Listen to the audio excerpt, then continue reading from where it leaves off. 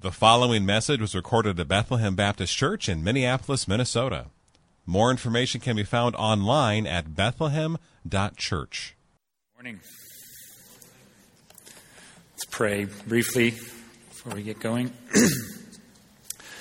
Lord, I pray that the meditations of our hearts and the words of my mouth would be pleasing in your sight.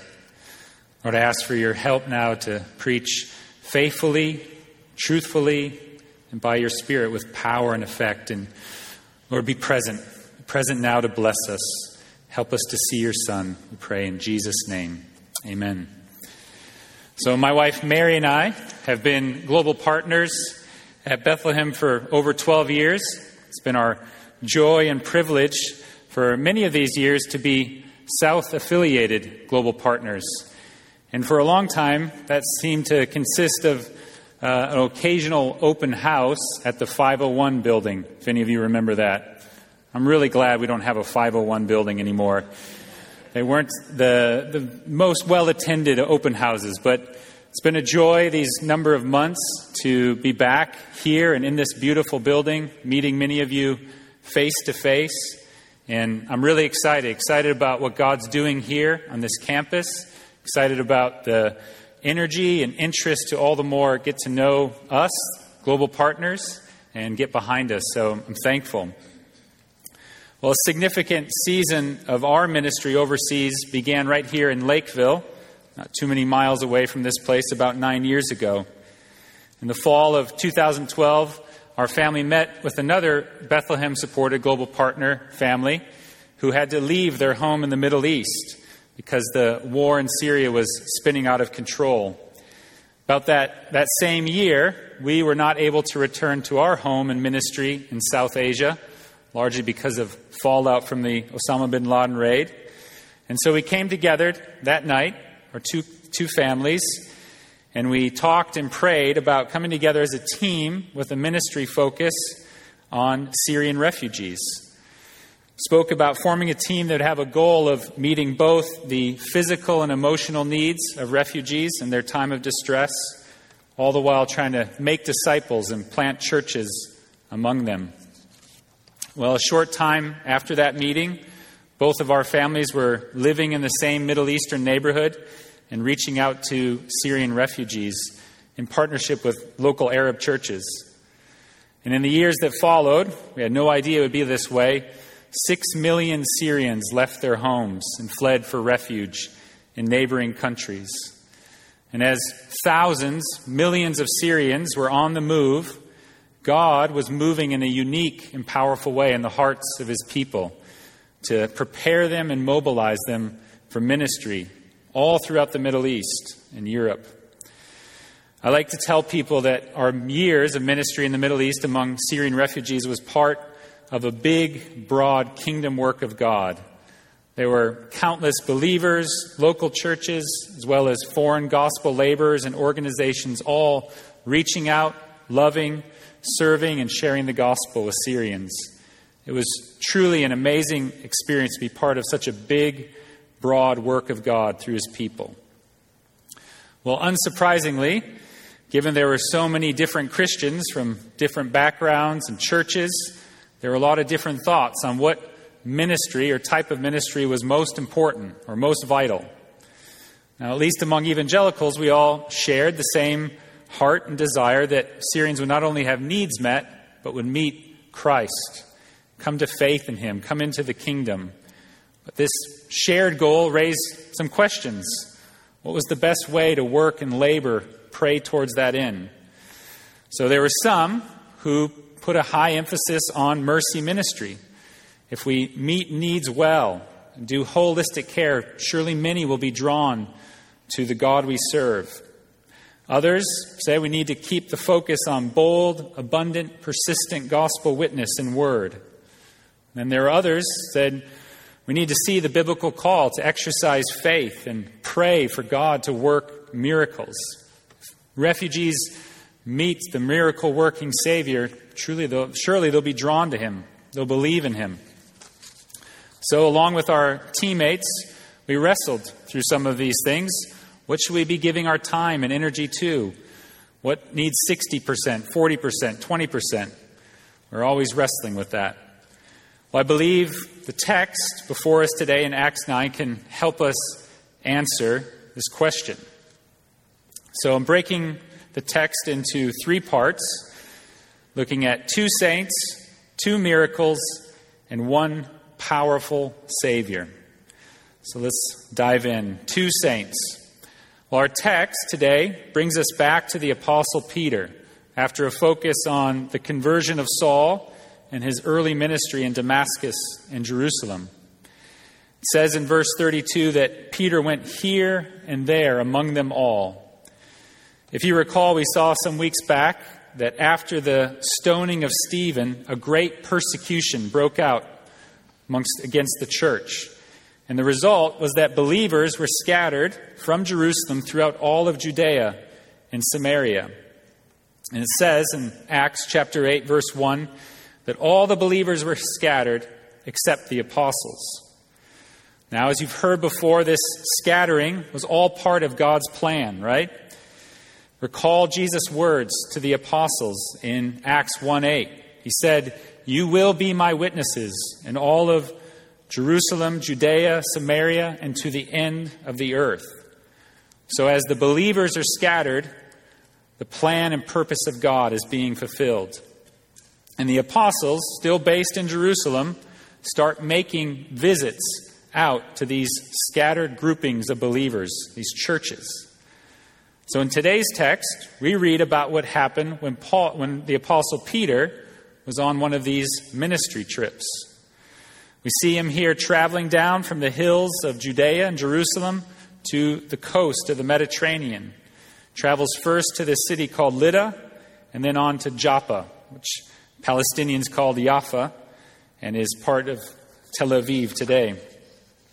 Now, I make these geographic points not because they're simply interesting facts, but because geography for Luke is important. It's important because it's important to God and His global purposes. There's significance, spiritual significance in every village, every town, every region where we're seeing the gospel proclaimed and received throughout the book of Acts. And the significance of these 2 locations before us today is that we're continuing to see the gospel advance and bear fruit away from the Jewish heartlands of Jerusalem and Judea. Jerusalem, the city of the great king, rejected their Lord, crucified him outside the city gates. And not long after, they rejected his follower, Stephen, had him stoned to death. And the believers are scattered, and the gospel's going with them more and more away from these heartlands, the religious center of Jerusalem. And Lydda and Joppa are on the road to Caesarea, which is a Roman stronghold. And we're going to see right here in the coming weeks, the gospel is going to start running in a big way to the Gentiles. So in Lydda, here we read in verse 33 that Peter met a man by the name of Aeneas. There he found a man named Aeneas, bedridden for 8 years, who was paralyzed. The text gives us little information about Aeneas other than that he was a paralytic. Aeneas is a Roman name, so it's quite possible that this man was from a Jewish family that was more accommodating to Greek and Roman culture around them. In this way, he was probably very different from the strict, religiously observant Jews up in Jerusalem. We'll talk about the miracle more in a little bit, but while Peter's with Aeneas and Lydda, the church in Joppa hears that Peter's nearby and calls for him because a woman by the name of Tabitha in Aramaic, or Dorcas in Greek, has died. Now Luke gives us far more details about Dorcas. And what we see is she's a remarkable woman of God. And so I want to dwell for a little longer period of time on Dorcas. So what does the text tell us about Dorcas? First, look at verse 36. It says, she was a disciple. This is, in fact, the only place in Scripture where the term disciple is used in direct reference to a woman. Dorcas is a female disciple of Jesus. And Luke, who's the author of both Luke and Acts, often highlights the significant role that women played, both during Jesus' early life and ministry, and in the growth and expansion of the church. Dorcas is only one among many women who were key players in this early Christian movement. And I think here we do well to remember that discipleship, church life, missions, it's not merely the work of men or in the wheelhouse of men. It's men and women together. All believers, male and female, young and old, are to be active, engaged disciples for Jesus in both word and deed. And Luke, he wants to highlight this. He wants us to see it's not just the apostles, but even seemingly ordinary people like Dorcas through whom the gospel is advancing, the church is growing. Second, in this text, we read in verse 36 that she was full of good works. Isn't that a beautiful statement? If you died and someone had to sum up your life, not much better could be said that that person was full of good works. Dorcas was a 1 Timothy 2:10 type of woman. She adorned herself not with gold, pearls, or costly attire, but rather with good works. And her abundance of good works made plain to all that she was a genuine disciple of Jesus. She wasn't just doing what was expected of her as a woman. She was doing what her Lord had commanded her to do.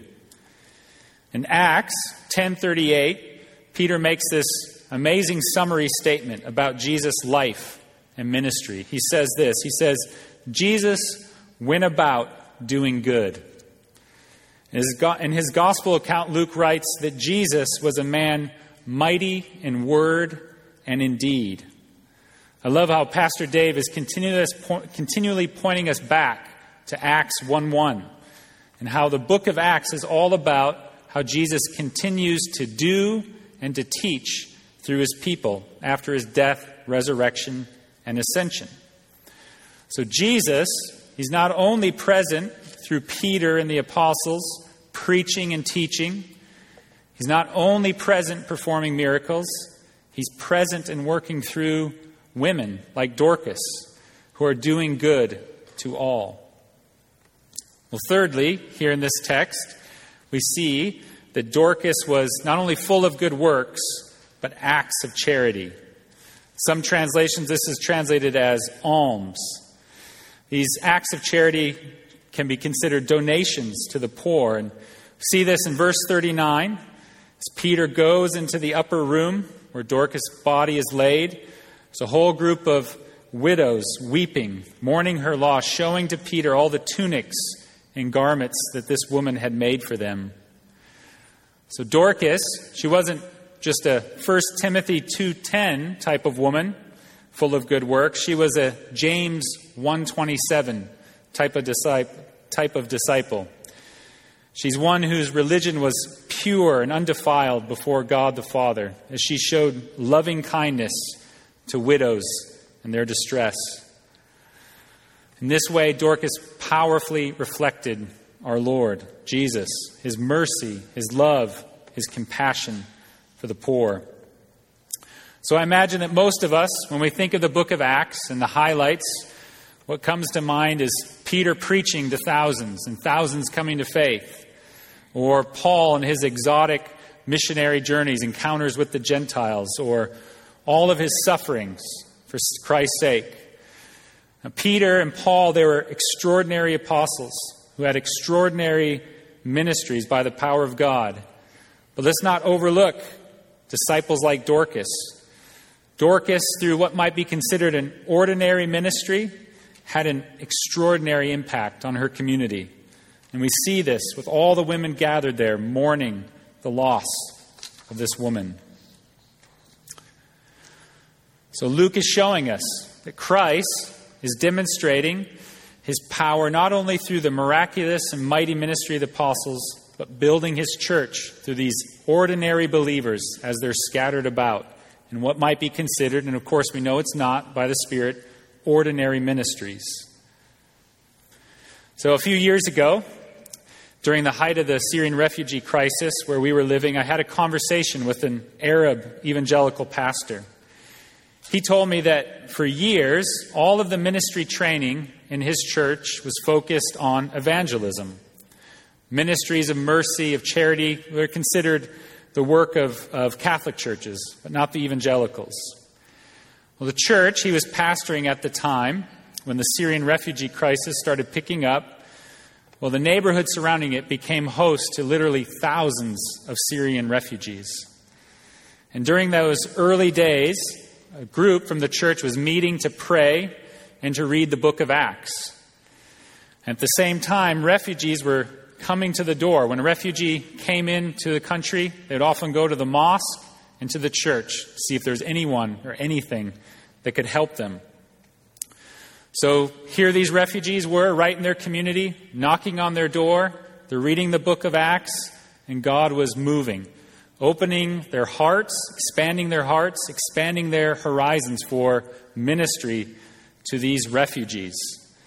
So the church in the years that followed started a whole variety of ministries. They started a school for refugees, started a dental clinic for the poor, and when Iraqi Christians had to flee ISIS, the Iraqi Christians staffed those dental clinics. Many of them were professionals. This church partnered with foreign organizations and distributed mattresses and blankets to the refugees as they came with very little, with almost nothing. And they even designed and came up with a vegetable distribution project to help supplement the diets of these refugee families. And all the while, as this is happening, a group from the church is meeting, praying, and then making visits to the Syrians. They would sit with the families, drink coffee, hear their stories, and pray. And I've never seen a Muslim ever reject, the refugees in that case, reject. They were ready to be prayed for. They welcomed it. And in these visits, they'd share the gospel. And as people were open and interested, they would return and do a series of evangelistic Bible studies. So through an ordinary church and ordinary believers, God was doing an extraordinary work. And there was an extraordinary impact on this community, on the refugees. So I ask you, how does this make you feel? Put yourself there, right here in this community. What do you think about a church devoted to service among refugees or migrants? What is your reaction if we're devoted to good works among the poor? Does it make you uncomfortable? I imagine that for some of you it does. So I want to address what I could see would be some objections. So first, maybe you'd say, we're Protestants, those who love the truth that we are justified by faith, not by works. Well, absolutely. We love at this church the truth that we're justified by grace alone, through faith alone, apart from works. But we're also a church that doesn't just love banner slogans from the Protestant Reformation. We love every word, every phrase, every sentence of Scripture. So we love Ephesians 2, 8 through 9. For by grace you've been saved through faith, and this is not your own doing. It is the gift of God, not a result of works, so that no one may boast. But then we go on, and we read the next verse, Ephesians 2:10. For we are His workmanship, created in Christ Jesus, for good works, which God prepared beforehand, that we should walk in them. God not only justifies us freely by His grace, by grace alone, through faith alone, He also sovereignly prepares good works for us to walk in. And some of these good works, as we know, reading the Bible, are acts of love, of mercy to our neighbor, to those in need, to the foreigner, to the refugee. Well, another objection could come. Isn't a ministry focus on good works, doesn't that distract from evangelism? My answer here is simply to point us back to the earthly ministry of Jesus, as well as the Apostle Paul. As I made mention of earlier, Jesus' earthly ministry was summarized by the Apostle Peter as one that was devoted to preaching and doing good to all. And we know especially among the poor. The Apostle Paul in Romans 15 says that he fulfilled the ministry of the gospel all throughout the Eastern Mediterranean by word and deed, as well as by signs and wonders. All of those things working together. How about another objection? Isn't a focus on good works, isn't that a slippery slope to the social gospel? And here, my answer is to remind you, as American, but coming from the outside and a lot going on here, we are first and foremost citizens of the kingdom of heaven, and only secondarily citizens of Minnesota and the United States. There's a lot going on here, and it's hard to watch in the States right now, but there's room for all sorts of discussions and disagreements, debates about what is best, politically speaking, for the poor, the homeless, for migrants. But as it relates to our calling as disciples of Jesus, the commands of God are clear. They're non-negotiable. Love your neighbor as yourself, no matter who those neighbors may be. The church where we lived in the Middle East, they didn't choose those neighbors, but they were there. They came. And we're also commanded to preach the gospel to all, regardless of background, where they're coming from. So there's real danger in these tumultuous times in which we find ourselves that we lose sight of very basic, and as we see in Acts, important biblical commands and call to be concerned for the poor, the needy around us. And I believe here Galatians 2:10 is a helpful and key verse. Perhaps you remember it. Paul and Barnabas are looking for the support of the church in Jerusalem for their Gentile mission. And Peter and the other apostles are ready to bless Paul, provided one thing. You remember what that is?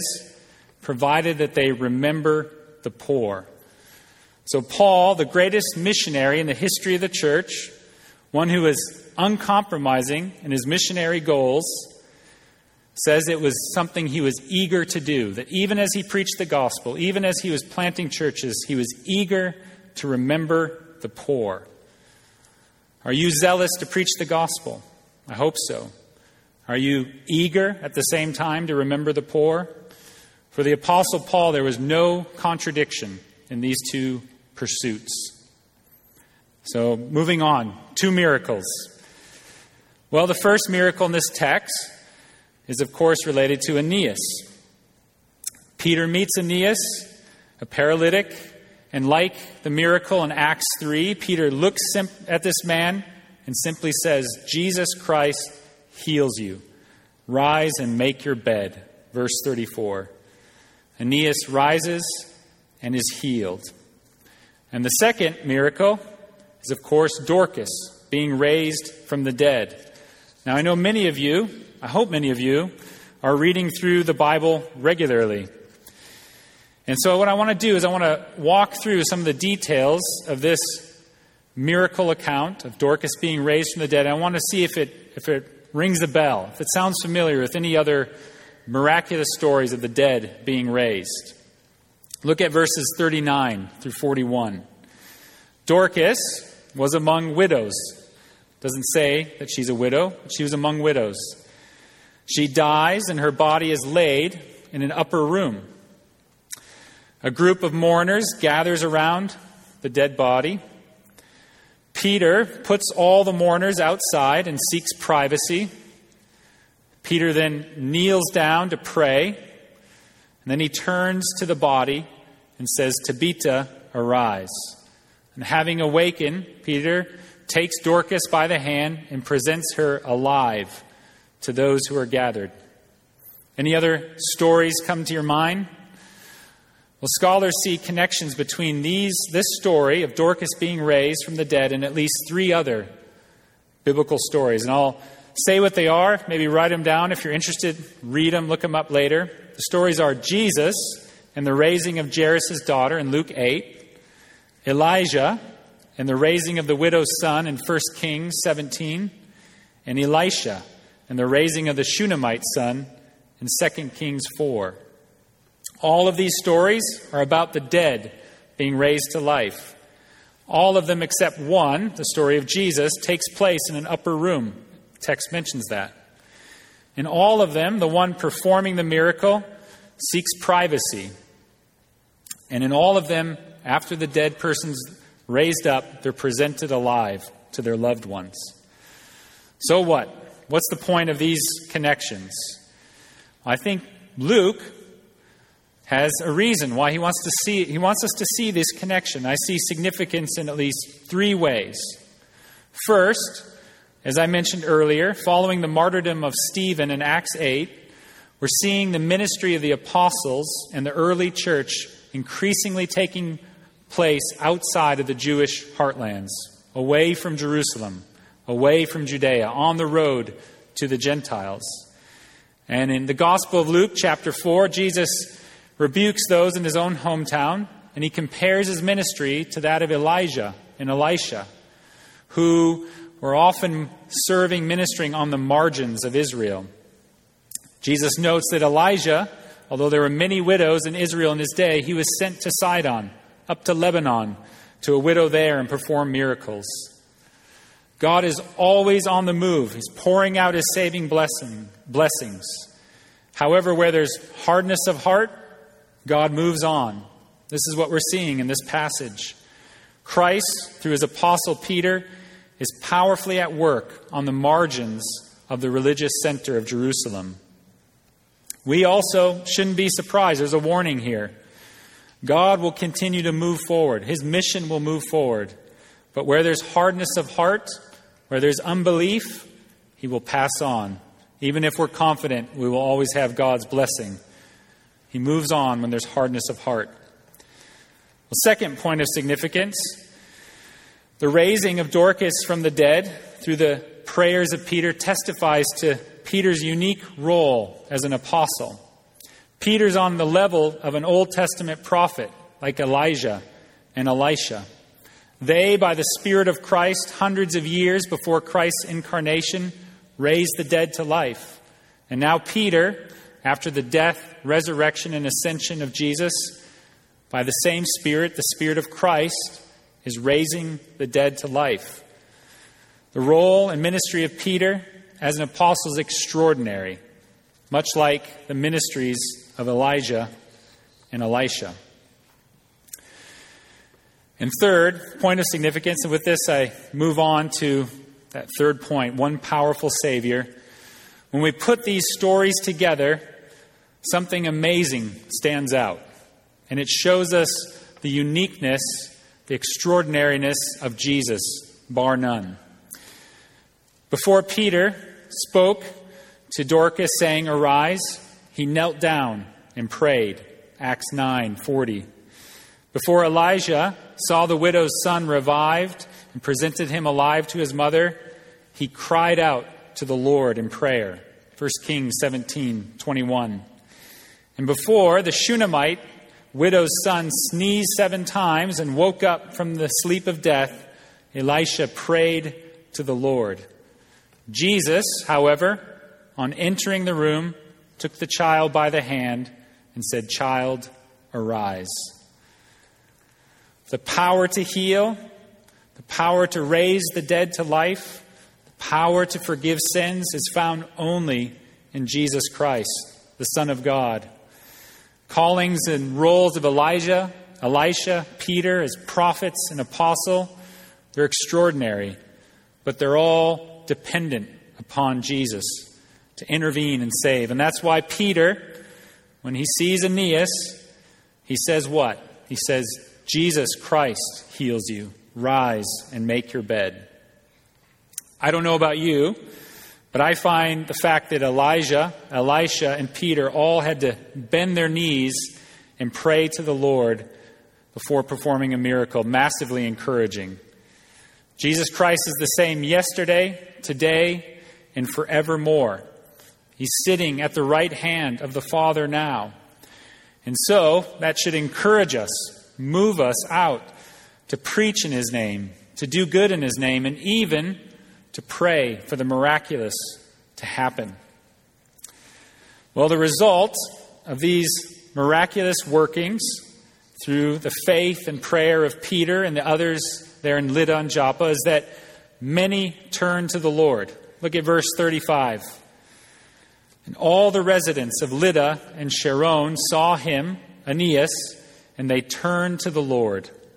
And then down in verse 42, talking about Dorcas being raised to life.